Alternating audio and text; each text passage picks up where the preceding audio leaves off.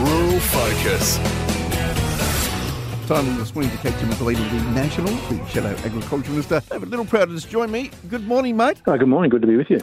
Got you before you make your way to, of course, the National Farmers' big couple of days over there. And, of course, they kick off today, mate, with a brand new president. Yeah, David Johanke. He's a Victorian. You can't help that against him. But it is good. And congratulations to Fiona Simpson for all of what she's done. But it's important now more than ever that the NFF has a strong leader in being able to hold this government to account. Our farmers feel under siege, whether it's the ag visa that's been taken away, whether it's the biosecurity tax they're putting on farms, $153 million to allow foreign competitors to bring their product into Australia and put it on the shelves and compete against Australian farmers, whether it be also the live sheep export ban or the Murray-Darling. This government has agriculture squarely in its sights and we're paying the bill for it. And unfortunately, farmers are losing investment confidence in every sector and it's because the government has an ideological view rather than a common sense and a practical view of how they actually empower agriculture to grow. You did call on the Federal Labor to release the findings of the independent panel report, which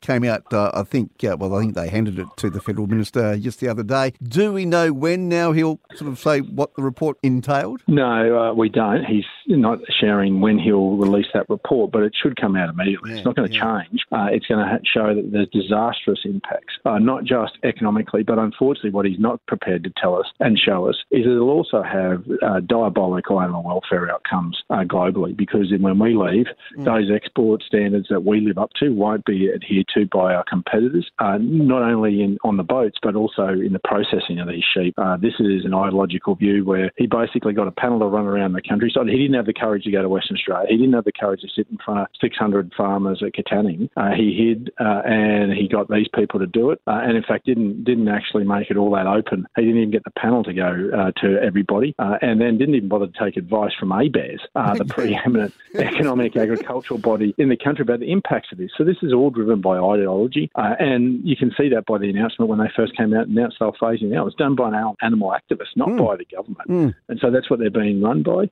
But we're paying the economic and social bill, but the world will pay the animal welfare consequence of this. This is ideologically driven. It'll have a perverse outcome in every way you look at it, and this report will simply highlight the economic and social impacts it'll have on Western Australians. Western Australians deserve a second chance. There was an incident with sheep years ago being fixed, and the cattle industry was given a second crack. Why aren't Western Australians given a second go? And they've reformed the industry to an extent that is world-leading and no one can touch in terms of the standards. So why wouldn't you give Western Australian industry a second go at this? Yeah, farmers over here, mate, have lost confidence. We've known about that for the last couple of months. And, of course, the sheep prices, well, they just continue to plummet, unfortunately. Yeah, well, you couple that with drying conditions, the investment confidence that's gone, and effectively the processing sector doesn't have the workers because the ag visa's gone. You've got a bottleneck. And so what's happened is that basically they've got to get rid of these stock. They can't process them. And sadly, there's stories around that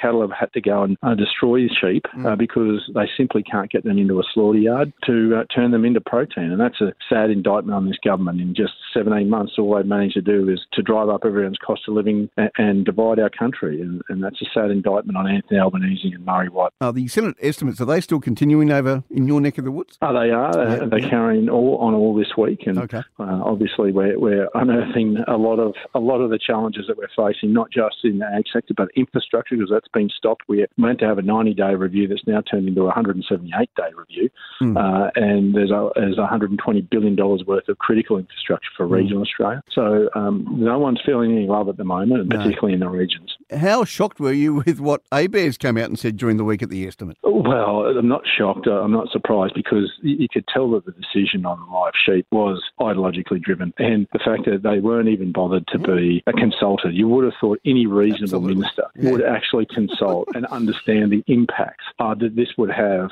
economically on Western Australian agriculture, and understand the complexity of the production system in Western Australia and the role that sheep play in that, and the live sheep, and how that now needs to change, and how the runway of making those investment decisions now, and why you're seeing a whole lot of sheep go on the market, because there's not the investment confidence, and they have to change production cycles to meet with where the government's going to land on this phase out. And for a minister not to do that is, one, incompetent, but two, I think shows that there is scant regard for the livelihoods and the well-being of regional Australians. When you, with the stroke of a pen, you're going to take away their future and not even bother to have the information. That's a sad indictment on the minister. And if he's not interested in agriculture, Albanese should find somebody who has. Surely there's someone in the Labor Party that's got even a scant interest in agriculture. Should they both quit? Well, I can't see Anthony Albanese quitting, but I think what could happen is that he can have a reshuffle, and he should find somebody for what is a critical industry for our nation's economy, to have somebody that has an interest in it and will work with the industry. I mean, when you've got a survey from the NFF of their own farmers saying that they've lost confidence in this government, then the government has to do something about it. And if Anthony Albanese wants to govern for every Australian,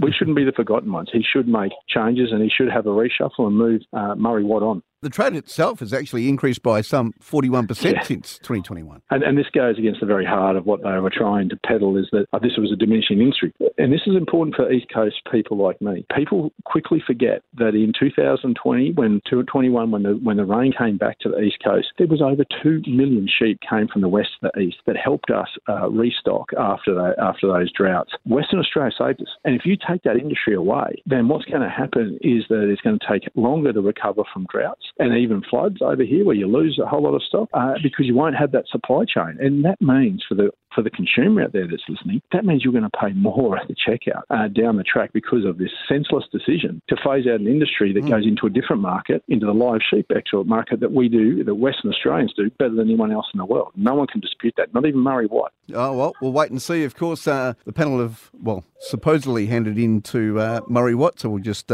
see what has come out of those meetings that they did come to over here in WA. Now, I know that you're off to the National Farmers Federation conference, mate. You reckon this will come up over the next few days there? Or I suspect it has. And credit to where credit's due, earlier in the week, Fiona Simpson went to the press club and made a very strong reference to the live sheep. This is, and make no mistake, Western Australians shouldn't think they're on their own on this. This is striking a big chord on the East Coast about what they're doing to Western Australians. I mean, we were really worried what was happening with those cultural heritage laws, and we're not out of the woods yet because it could be federal ones of those that Tanya Plibersek brings in. But this has really shaken confidence over here. We're worried it's coming to a state industry near us. The cattle jobs concerned about it, but they're already concerned about what's happening for those poor Kimberley cattle guys who share some of these boats.